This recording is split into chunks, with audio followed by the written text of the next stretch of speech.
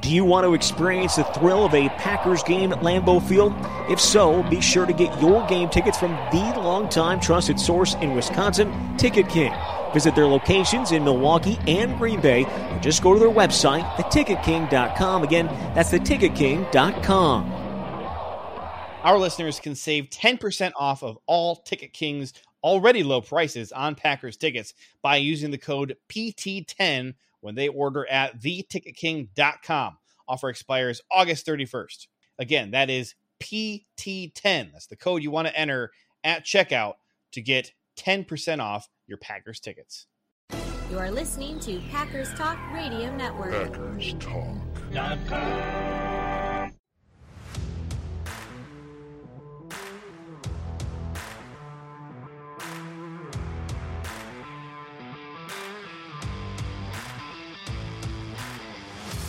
You're listening to No Huddle Radio on the Packers Talk Radio Network, your home for in-depth and thoughtful Packers analysis. I'm your host, JJ Leahy. My co-host is my good friend, Gil Martin. In addition to this show, I host Cheese and Packers. Gil is the host of Locked On NHL. He also writes for the Packers Post and Cheesehead TV. We're here to talk Packers because you're all here for one thing, and that's a love for Green Bay football. Gil, I'm disappointed to report that the Packers season is now over, having lost the preseason game to the 49ers. Wait. All right, so we did get some good looks at some of these young guys. Felt like when we heard the coaches speaking on Thursday, there was a little bit of a sentiment of that guys were still knocking some of the rust off, and so it was a little hard to evaluate how good some of these guys actually were. There was a little bit more about getting them into game shape, which I can appreciate. But overall takeaways, the biggest thing that I came away with from the preseason game was feeling optimistic about the offensive line. You know, they've looked so terrible in camp, and the fact that they came out and took care of business against the Niners really makes you feel good about the Packers' defensive line, that maybe they are just so disruptive and problematic that anybody's going to look terrible against them. And I probably shouldn't use this word, but we're in late August. I'm getting excited, so I'll go ahead and throw it out there, and you can feel free to back away from it. I think that with the talent we have on paper, this defensive line could have the potential to be historic. I'm excited about where Rashawn's going to be after last year. You got Preston back. If you can get a third guy in the rotation just so that the quality of a pass rush doesn't drop off, paired with this stout interior, Kenny Clark, who you hope is going to, maybe come out of the gate roaring as opposed to his typical December Kenny sort of a thing where he's slow until the end when he's not. But you got Jaron Reed. I've been saying his name wrong this whole time. You got Dean Lowry. TJ Slayton appears to be coming on. I think the run defense is still an issue for him, which it shouldn't be. He needs to step that up a bit. And then whatever Devontae Wyatt can turn himself into over the course of this season, it's all there on paper. So the H word, historic, I probably shouldn't throw that out, but I'm doing it in August. I'm not ready to go historic yet, but I'll settle for dominant.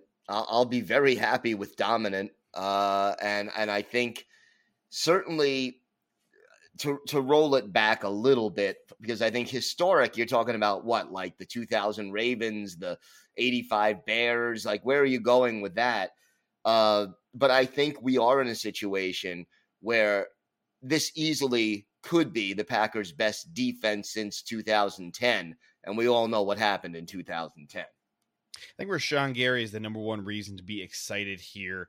Just how dominant he was last year. And I vividly recall in the early part of last year, I think even through like week 7 or 8, I still was having to deal with morons on social media who were coming at me saying that Rashawn was a terrible pick.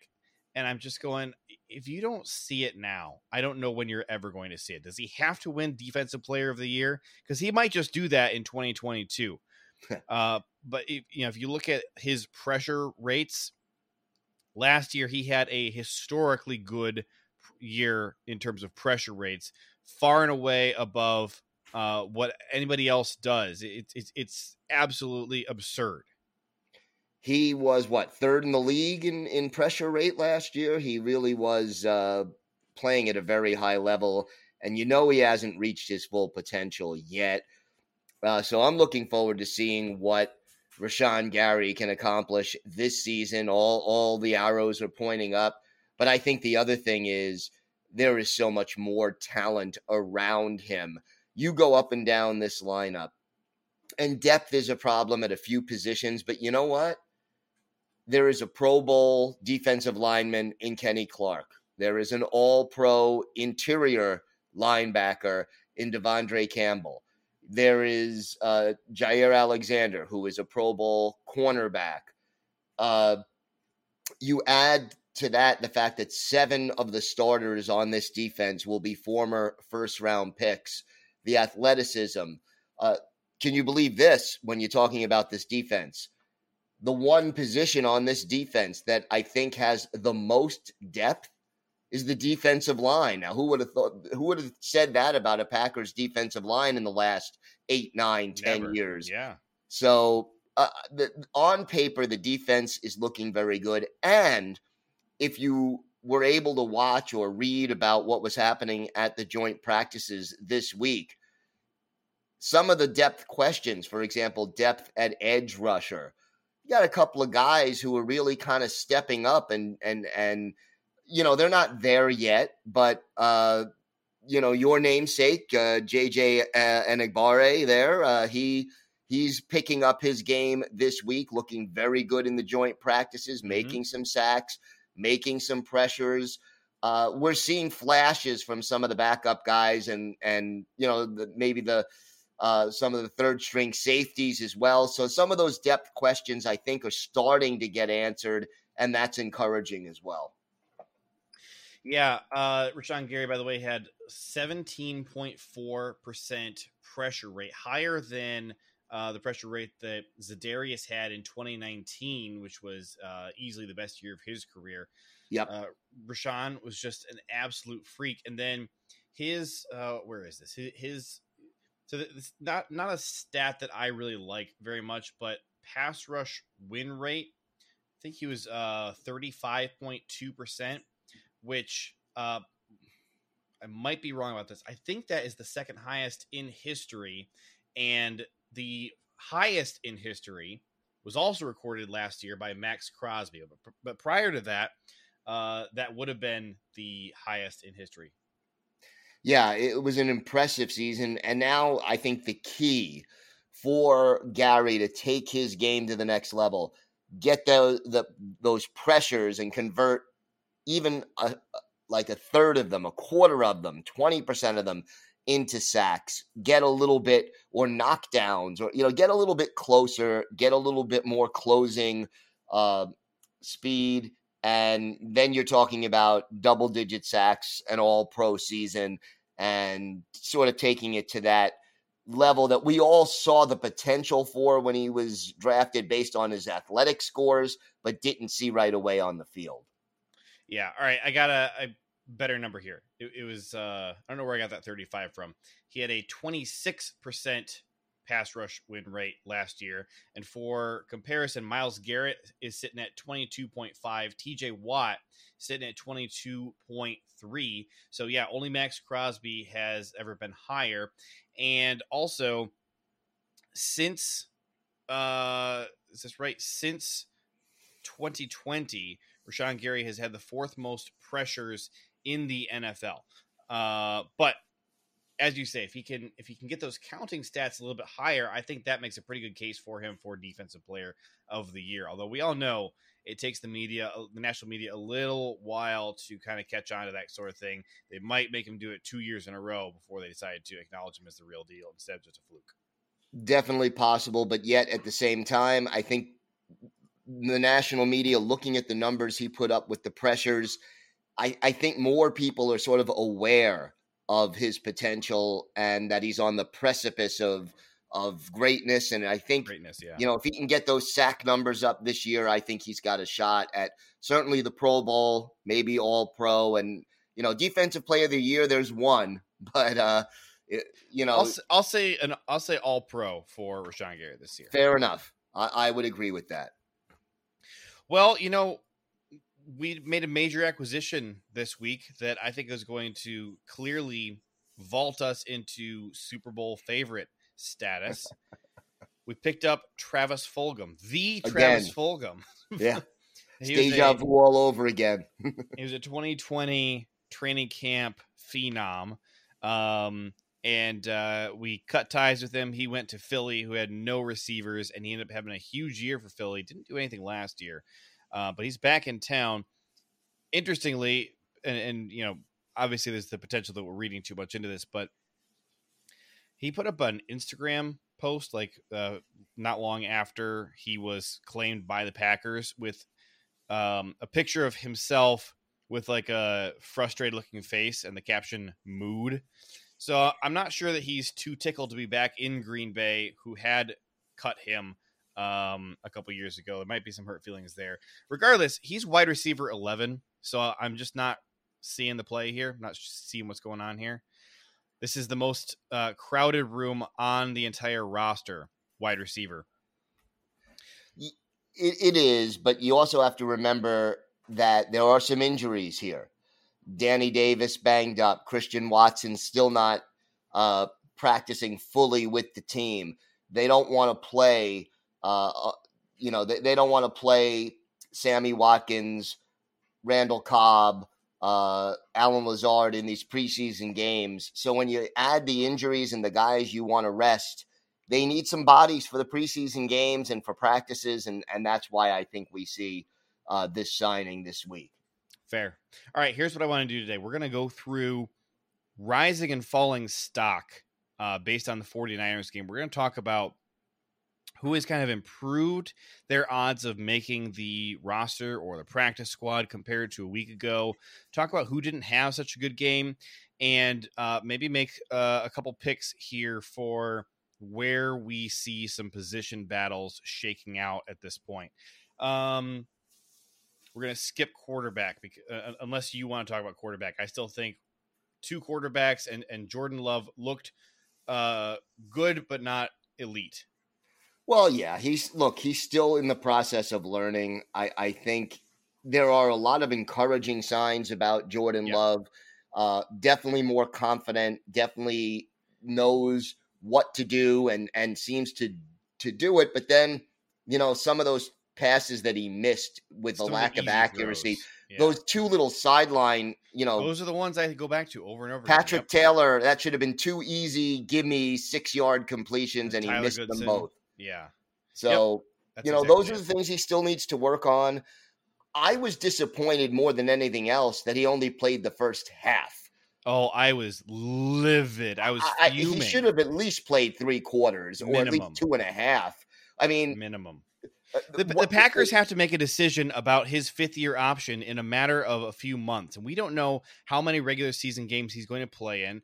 Nobody knew for sure that Rodgers was going to get COVID last year, and he would get the whole Chiefs game, or that he'd play a half versus the Saints to start the year, which was one of his better looks.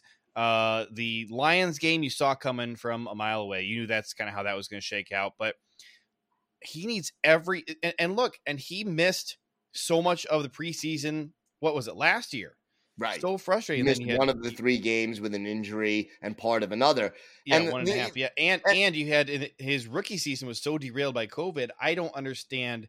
You cannot make a good case to me for giving reps to Danny Etling. It's certainly not a whole half. Well, that's the thing. Like, honestly, if Danny Etling went out there and completed 21 of 21 passes for 400 yards and 5 touchdowns, tells you nothing. Would it move the needle at all? I mean, he's going up against the 3rd and 4th string. He's going up against the 3rd and 4th string defense for the 49ers. He's not playing against real players. He's playing against the 49ers practice squad at that point. So I don't care how good he looks.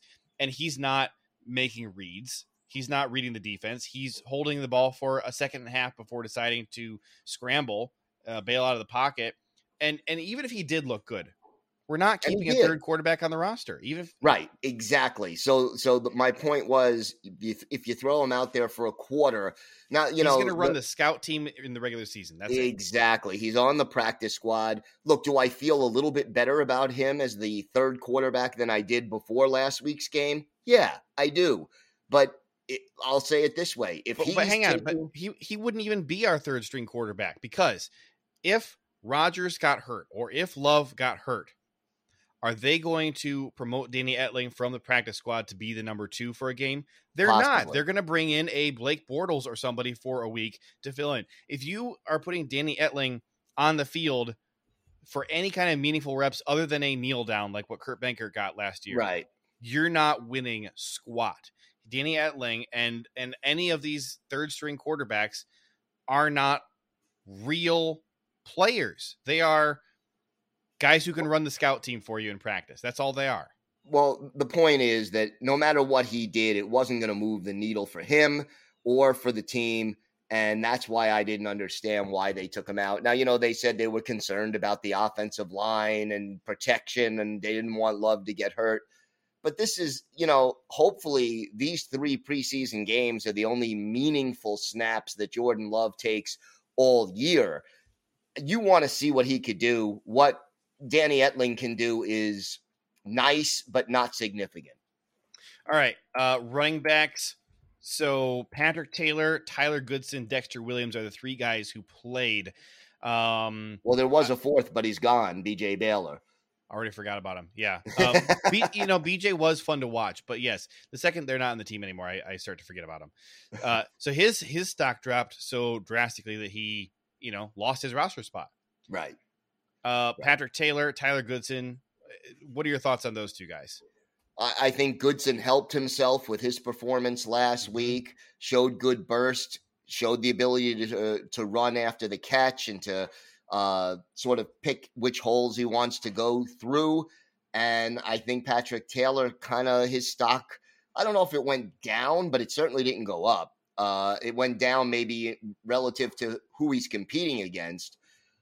He didn't, what he rushed 3 times for 10 yards, didn't show anything special. We talked about the bad passes that were thrown in his direction by Jordan Love, but did not connect. And I blame Love for that more than Taylor. But Taylor graded out really poorly too. He had a 26 receiving grade. His rushing grade was a 57, which is below average. 60 is average. So he didn't show anything special. And I think that, Goodson made a positive impression. So Taylor, who just was average, let's say, or a little below average, loses points as a result of the competition playing better than he did. Goodson? Or Taylor does? Goodson. Taylor, Taylor loses points. Goodson gains. Yes. Okay. That was my take as well. I do have blocking grades for these guys. So Tyler Goodson did run block a little bit, which I don't recall, but didn't do anything good or bad on that play. Just got a 60 grade. He did pass block 2 times. He had a 76.7. He was overall a positive in blocking. Patrick Taylor, the one thing he did do well was pass blocking. So 38.8 was his overall grade, but pass blocking grade actually was 82.4. Again, it was only 4 reps in pass pro, so it didn't contribute a ton to his overall grade. But that was one little bright spot for him there.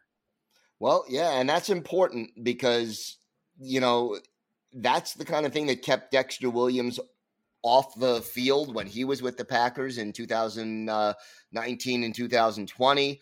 It's the kind of thing that kept, A.J. Dillon a little bit off the field his rookie year, although obviously having Jamal Williams and Aaron Jones ahead of him was a bigger part of it. But, what you do when you're not carrying the ball is important in this offense. So having that grade be good and knowing that he's a good receiver definitely work in his favor. Well, and I think that pass blocking was the reason why Kylan Hill got the RB3 job last year. In the 3 preseason games, he came out with a total 81.5 pass blocking grade, which is certainly good. And it kind of offset that his receiving and rushing grades really were not that good. I think that, pass pro is Matt LaFleur's number one priority in you as an RB3. So we need a guy who can be out there. Look, we don't have to run the ball, but we absolutely need somebody. If something, if we only have just one of Aaron Jones or AJ Dillon available due to injury or whatever, and we need to give one of these guys a break. Look, we're not going to run the ball with Kylan Hill or Tyler Goodson probably, but we need a guy who can pick up a blitzer and who can be trusted to go out there, and that's a huge priority of LaFleur's. Absolutely. So, and then Dexter Williams looked good while he was out there. I think he probably starts off relatively far behind the other guys who have been in camp for a while, but they needed some depth in there for this game, and Dexter got the call. He wouldn't have gotten the call if there was no chance of him winning a roster spot. No, and it was good to see Dexter back. I always kind of liked his potential, was disappointed he never fully realized it. But, let's see what he could do. He had the one long run, looked very good on that. Yep. But again, his big issue was not running with the ball. It was pass blocking and running the right routes when he had to go out as a receiver. So we have to see, given if he gets more reps against the Saints in preseason game number 2, whether or not he's taken a step forward in those two areas. Well, and I will tell you, so he did not get any pass blocking opportunities in that game at all. He did run block twice, just had average 60th grade, didn't do anything wrong, didn't do anything great. As a receiver, he did not do well. He had a 26.4 receiving grade, and then 64, slightly above average rushing grade. So there's your running backs. I agree that Tyler Goodson, to me, I would cement as the leader in that room right now to, on that inside track to get the RB3 job, but certainly not locked up. Exactly. As far as receivers go, anybody that you felt really stood out in a positive or negative way? Oh, well, I mean, look, Romeo Doubs, I think, certainly made a big impression. He did make mistakes. I think was a big impression. Was it a good impression? Well, it was both. But he did make mistakes that a lot of people overlook because they look at the highlight package and they see the touchdown and they say, "Oh, yeah, he did also make some mistakes The drops out there." He has to clean up. He's got to clean up the drops. He's got to run the right routes. But look, all of those things are growing pains that you expect from a rookie, especially a mid-round draft pick. So they don't worry me so much. But I think everyone is on this hype train that, Romeo Doubs is the next Sterling Sharp or the next Jordy Nelson. Let's tone it down a little bit. Let's let him make the team, figure out what his role is going to be, and see what he can develop into. He's promising. He is, for a 4th-round draft choice, he looks darn good. But I'm not ready to, put him in the Pro Bowl just yet. I'll tell you who looked really electric was Danny Davis. This is the first time I've really gotten to see him flash and excite. And, he had 45 yards and a touchdown on 2 targets, no drops, no incompletions. Dude looked really good while he was out there. I thought he had good hands, showed off a little bit of that speed. I think he was doing a good job of protecting the ball. I did really like him. I like him too. I don't know what his odds are of making the team. I think he's got a better chance of making the practice squad. Exactly. But, he's doing what he needs to do to make that impression and make his case. Amari Rodgers was getting a lot of love from the fans. I thought that he was just good. I didn't think he really shone a lot. I felt like most of the plays that he made, I felt like just kind of anybody who had run the correct route could have made that exact same play that he did.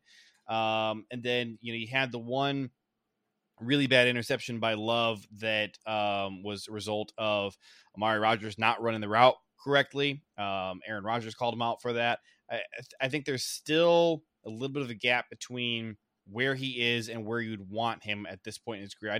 Definitely not hating on him, but I think I think he looked a little bit too much to me like he did a year ago for me to be super excited. But the other guy who really shone to me was Juwann Winfree. And I think, especially when you pair some comments from Aaron Rodgers after the game in the last most recent couple of days, where he's talking about, look, you guys, he's talking to the receivers, and he's saying, look, you got to clean up some of these mistakes that you're making over and over again. We can't have all these drops because you're not going to see the field, and somebody else who is not dropping balls is going to get your reps. And he was talking to Romeo Doubs, talking about Juwann Winfree. I completely believe that.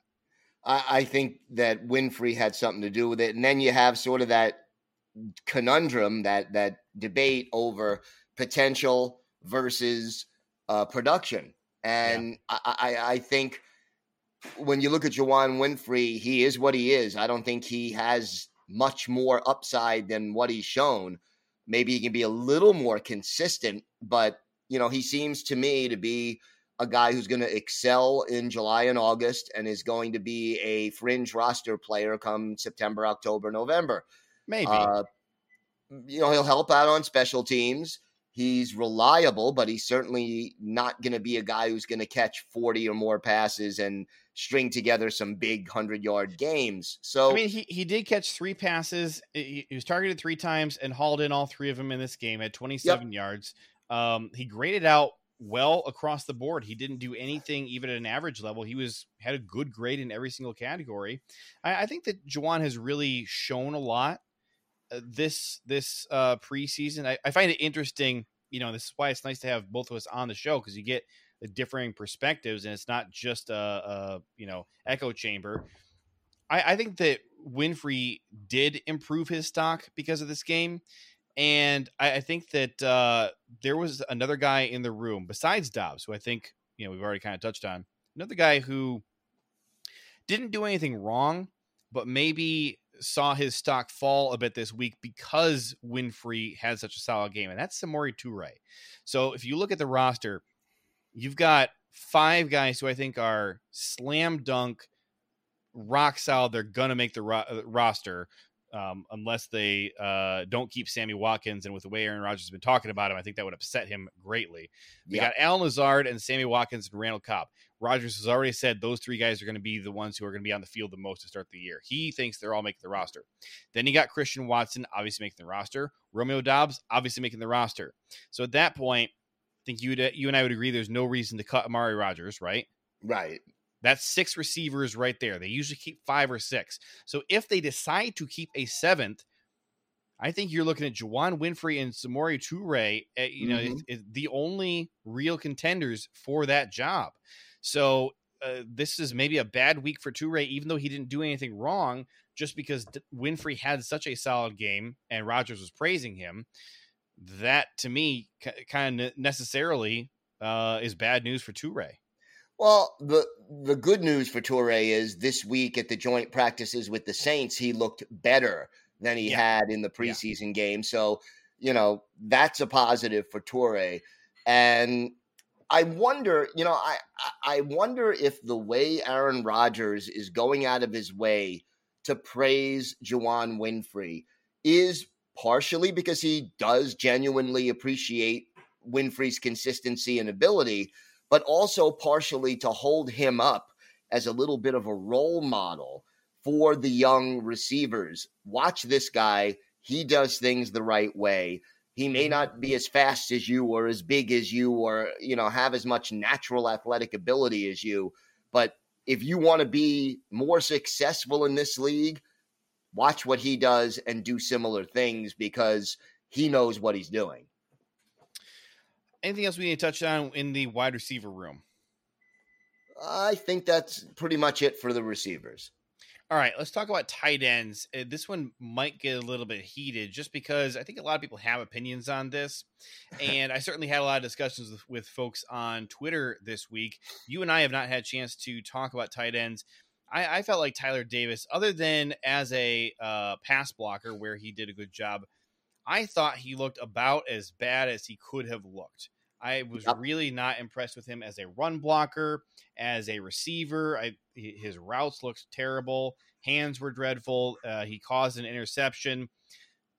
I'm starting to really wonder what the heck anybody sees in Tyler Davis. And I know his athleticism is off the charts. And he's a big, tall, strong, fast guy. And I know he had that good game against Baltimore last week, but I've never been on the Tyler Davis train. And at this point, I'm looking at the guy selling tickets and going, huh? Yeah, Davis did not look good in that game. Obviously, he had a potential catch go through his hands that ended up being an interception. That certainly doesn't help your grade.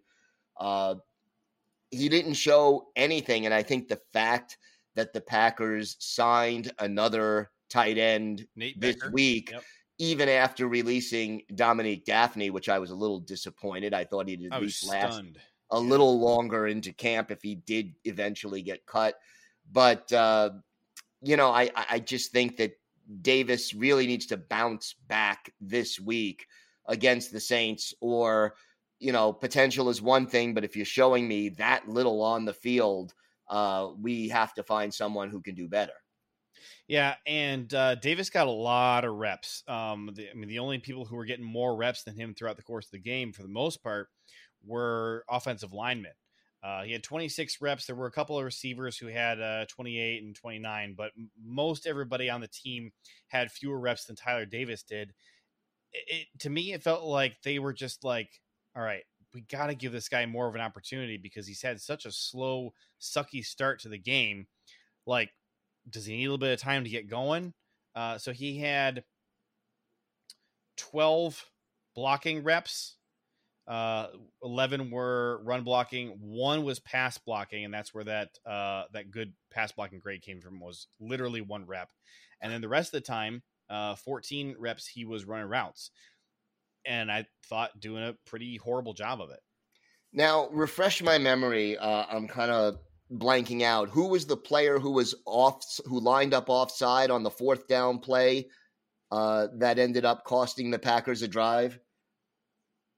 I don't remember. I know it was somebody I like. I was changing a diaper at the time. Ah, okay. I think it was either Tyler Davis or Danny Davis. I'm trying to remember which one it was. Let me see. This should have penalties listed here. I got to go to his page. Do you have any penalties in this game? Davis. Where's the penalties column? I know it's on here. Penalties.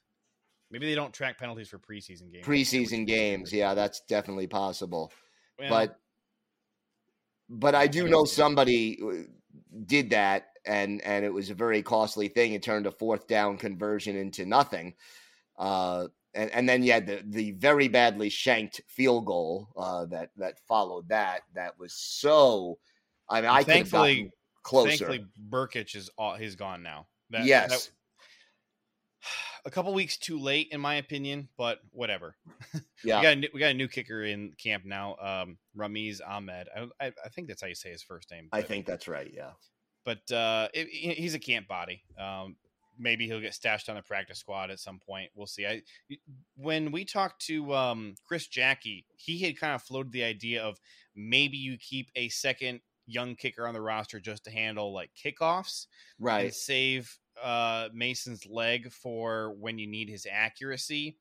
I don't know that the Packers brass is really considering that, but I don't hate the idea of trying to do that.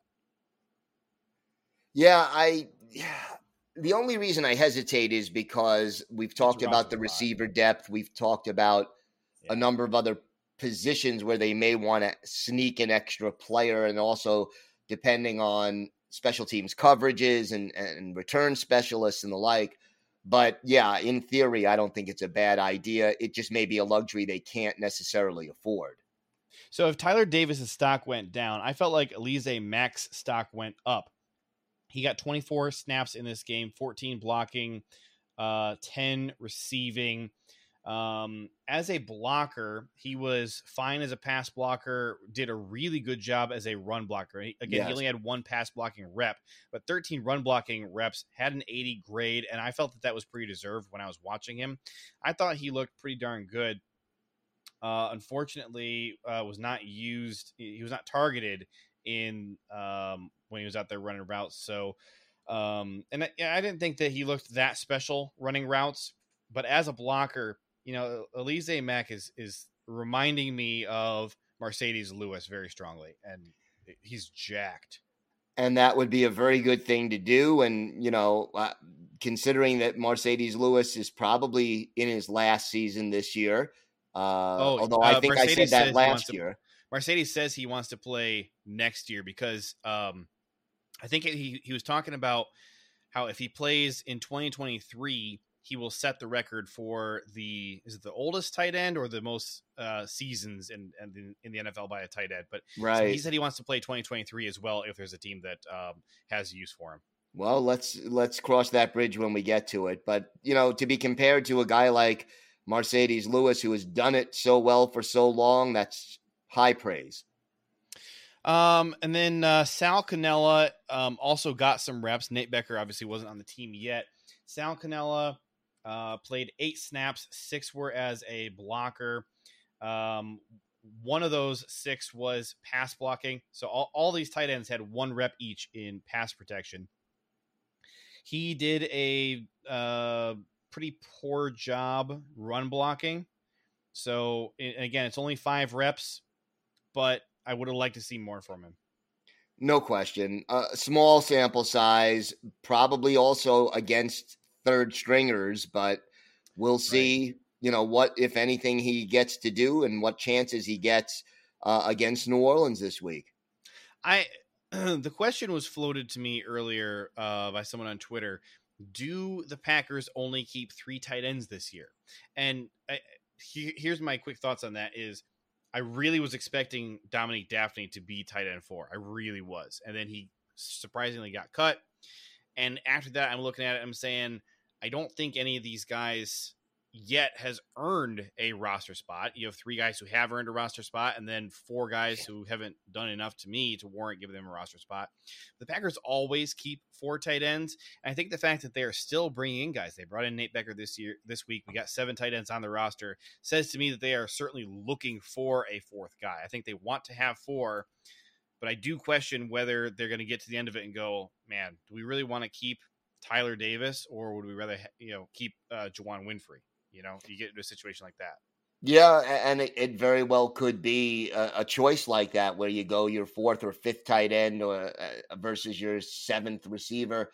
It is a tough decision, and I almost get the feeling, even though the coaching staff won't say it, I get the feeling that injuries are going to play a big role in what direction they go in with these final cuts. That's true. Let's talk about offensive line. The guy who, if you were going to hand out like an MVP trophy for specifically an offensive lineman, I think you'd be hard pressed to decide whether you were giving it to Josh Myers, Zach Tom, or Jon Runyan, because I think all 3 of those have a pretty solid case for it. And I'll make the case for each one right now.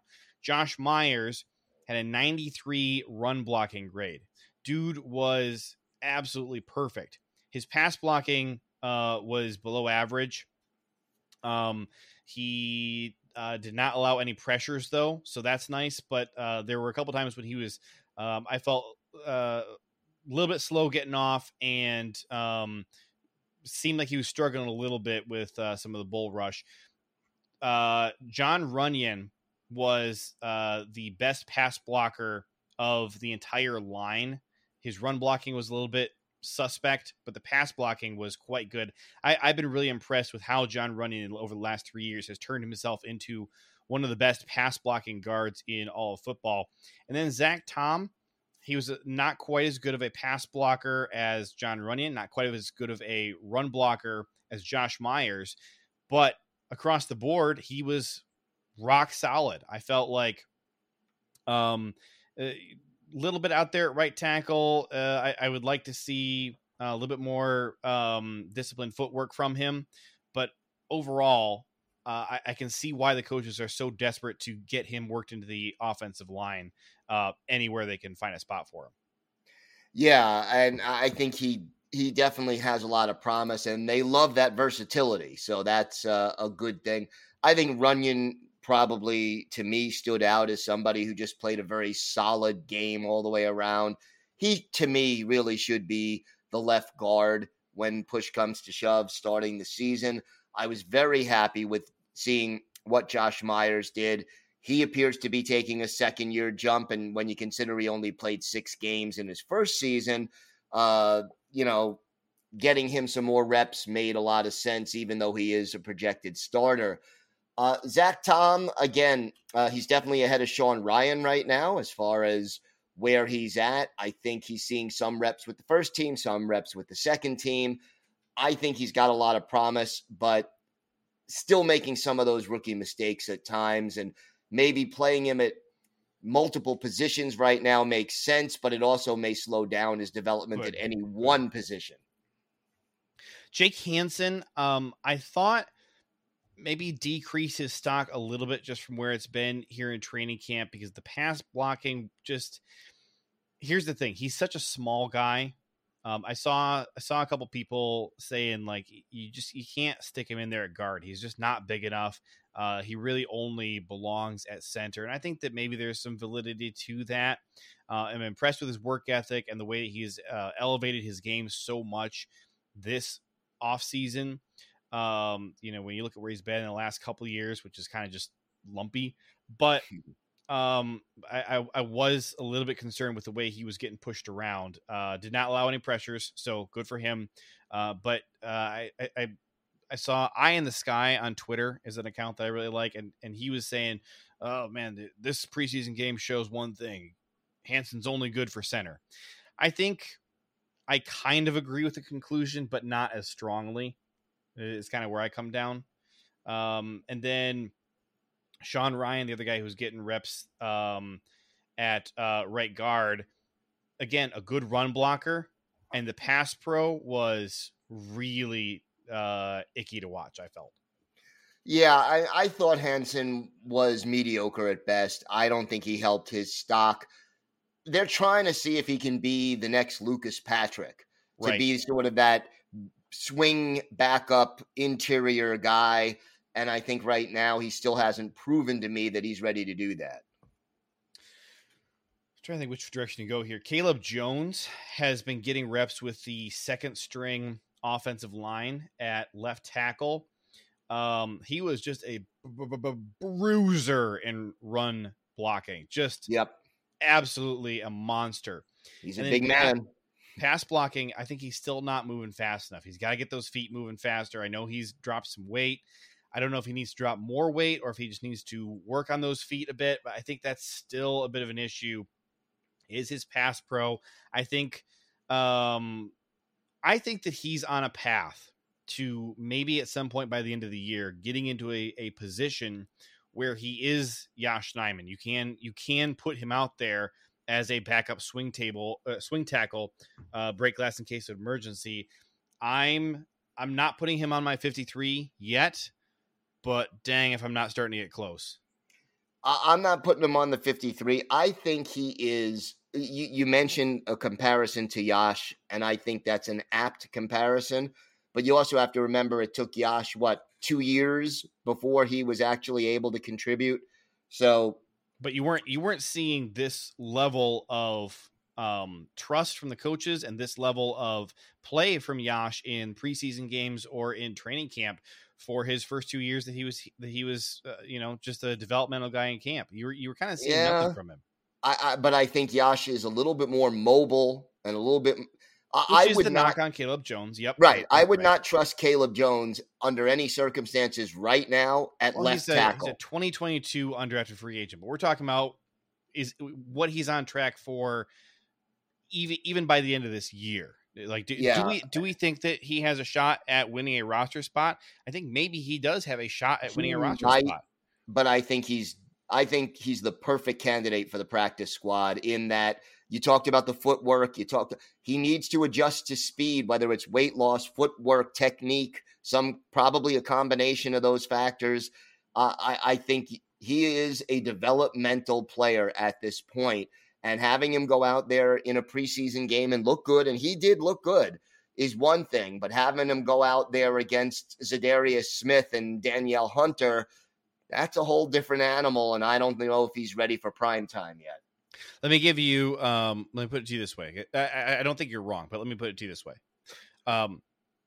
Pick one guy to make the roster. If I told you one of these four was definitely making the roster, who would it be?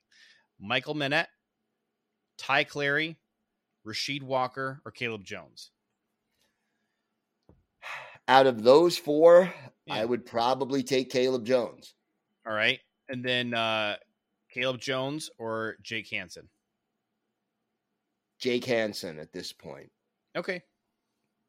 All right. I think that's about Would you agree with that, or? I probably would agree with it, but I was curious what your answer was going to be. Okay. I think it's about it for the offensive line. On the defensive line, TJ Slaton struggled a bit in run defense. I think that's something he's got to clean up. He's absolutely monstrous in pass rush, which you would really not expect from a guy of his build. But he's got to get the run defense cleaned up a bit. Coaches are still happy with him, but that's something he's got to work on. What did you think about what you saw from Jack Heflin? Heflin was hustling, and he also looks to have taken a step forward from last year when he had a great July and August. But, he was sort of a fringe roster player overall, only appeared in 3 or 4 games during the regular season.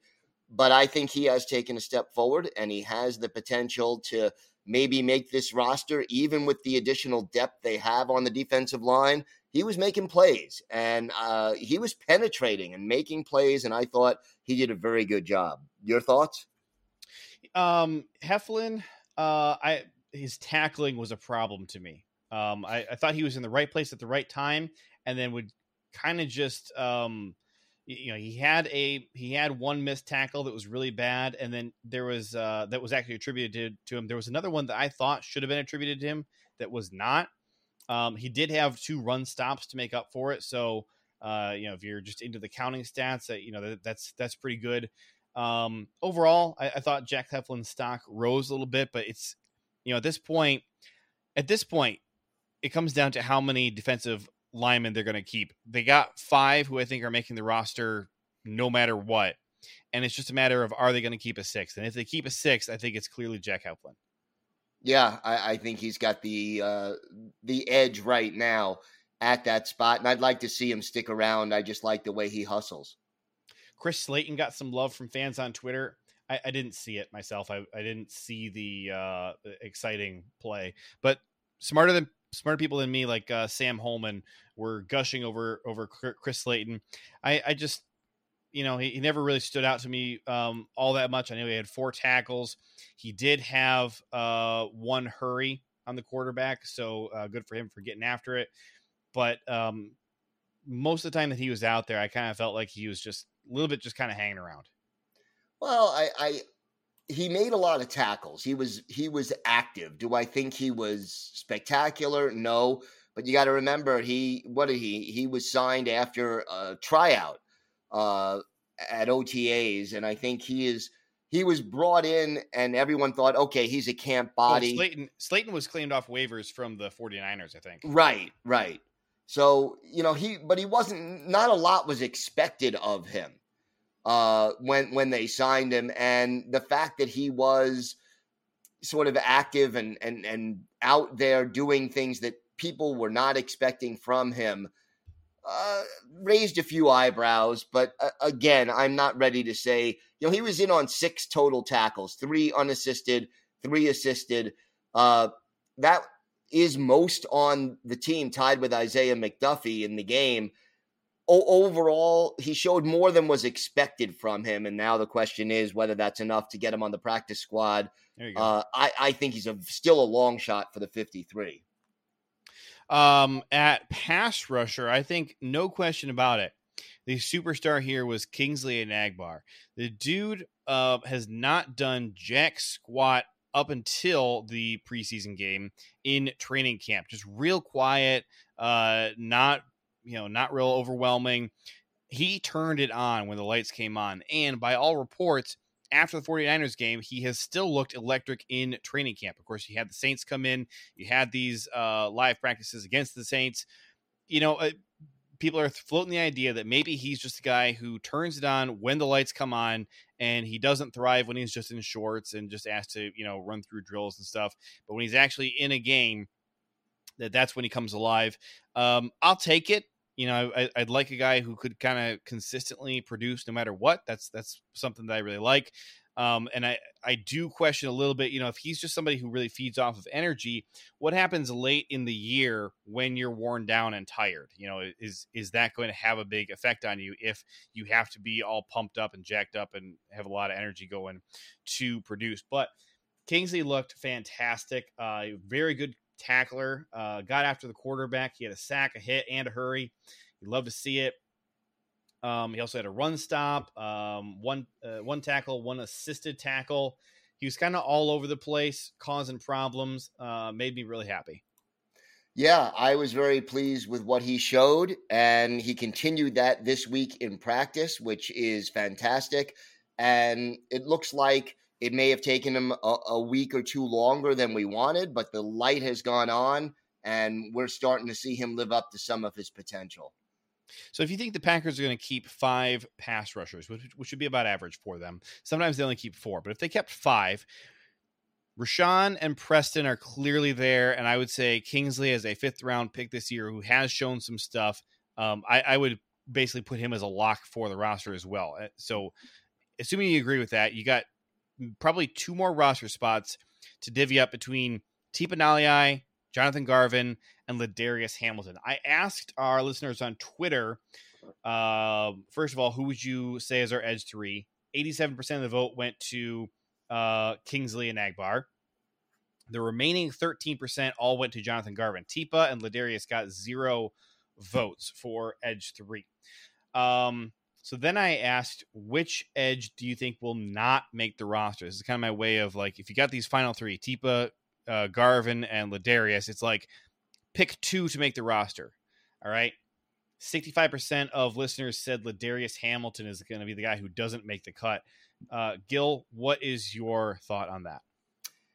I think Garvin makes the team, and Agbare makes the team, and then that last spot, that's a tough one. That is a tough one. I'm going to think that Hamilton has a slight edge over Tipa, but special teams is going to be the determining factor, I think. Okay, special teams is certainly a thing, and that's going to give Garvin an edge. But I will say, I think I would have Tipa ahead of Garvin and Ladarius. Here's the biggest reason. Tipa last year was the highest graded run defender on the team. When you're trying to figure out who's going to be your edge 3, that run defense is so crucial. You can't have somebody out there who is a liability in run defense on the edge. Got to have somebody who can seal up there, and that is certainly not Kingsley's strong suit. I think Kingsley's making the team, but Kingsley is absolutely a liability in run defense right now. His entire skill set as of today is pass rush. I think that he certainly can improve that run defense and become a really, really valuable contributor for the team. But right now, that run defense is not where it needs to be. So I'm putting Tipa at edge 3 or 4. I think probably for me, Hamilton might be the odd man out, but I think it's close between Garvin and Hamilton. And you can see how close all 3 of these guys are, in terms of like everybody has a different opinion on the order. It's like put it in any order, and there's people out there, a large group of people who agree with you. The other guy to consider is just that Kobe Jones had himself a day against the 49ers. He was, aside from an Agbar, Kobe Jones, I would say, is the other guy who really stood out and then has put together a strong week of practice following that game as well. In joint practices with the Saints, he had, what was it? Did he have a tipped ball or a tackle for loss, something on one play? And the very next play, which was 3rd down, he came up with a sack. So, the dude is out there wrecking stuff and making plays. I think he had a long way to go to catch up with the 3 to 4 guys ahead of him. But I think, if he can put together another week that looks like this one, I think he'll be right there in the mix with them. Yeah. And it's going to be close. I think this is one of those things that the next 2 games are really going to be important. Those last 2 preseason games in figuring out who gets the spot. Isaiah McDuffie looked like a stud at inside linebacker. Yes. Joe Barry had high praise for him, talking about, a lot of the time rookies come in and they just don't do anything right away. And as a coach, there's a temptation for you to be like, what is this guy even doing here? Get him out of here. But you got to be patient with him, Joe Barry said, because they can develop and really turn into something special. And it sounds like that's where Isaiah McDuffie is now. So my question to you is, what did you think of Quay Walker in our first real look at him in a game?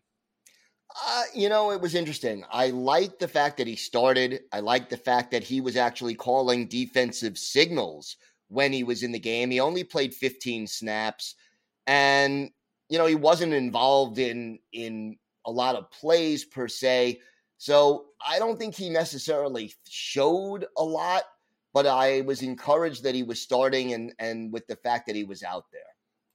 A lot of people were upset and nervous about the defensive backs, the safeties and cornerbacks.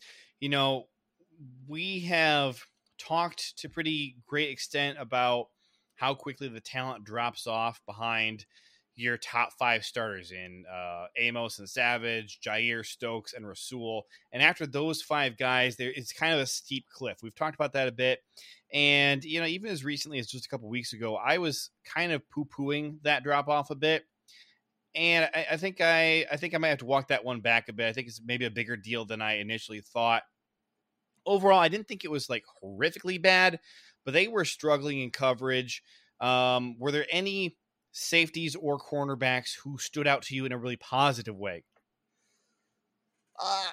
Really positive? No. I think Shamar Jean-Charles showed a little progress from where he was a year ago. I was happy with that.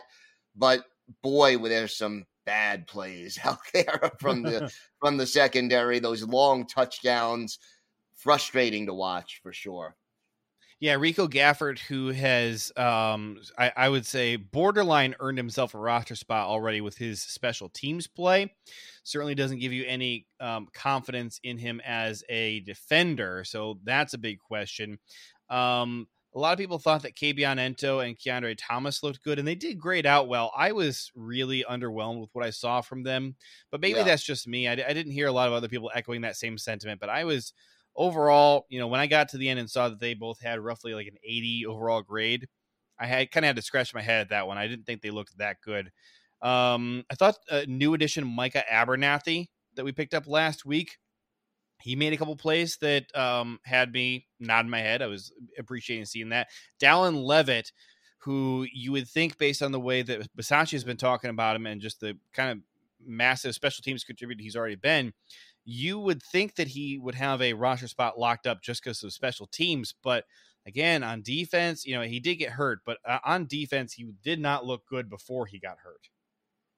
No, I don't think he did. It was, in fact, he looked bad at times out there. So the injury sort of changes things. I think he may start the season on IR, but we have to see.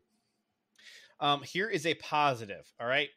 Looking at the entire defense, I'm going to read off to you 3 names: Jonathan Ford, TJ Slayton, Jack Heflin. All right. Now, beside the position that they play, do you know what they all have in common? They're the only 3 guys on the entire defense who did not have fantastic tackling grades. Everybody else had tackling grades in the 70s.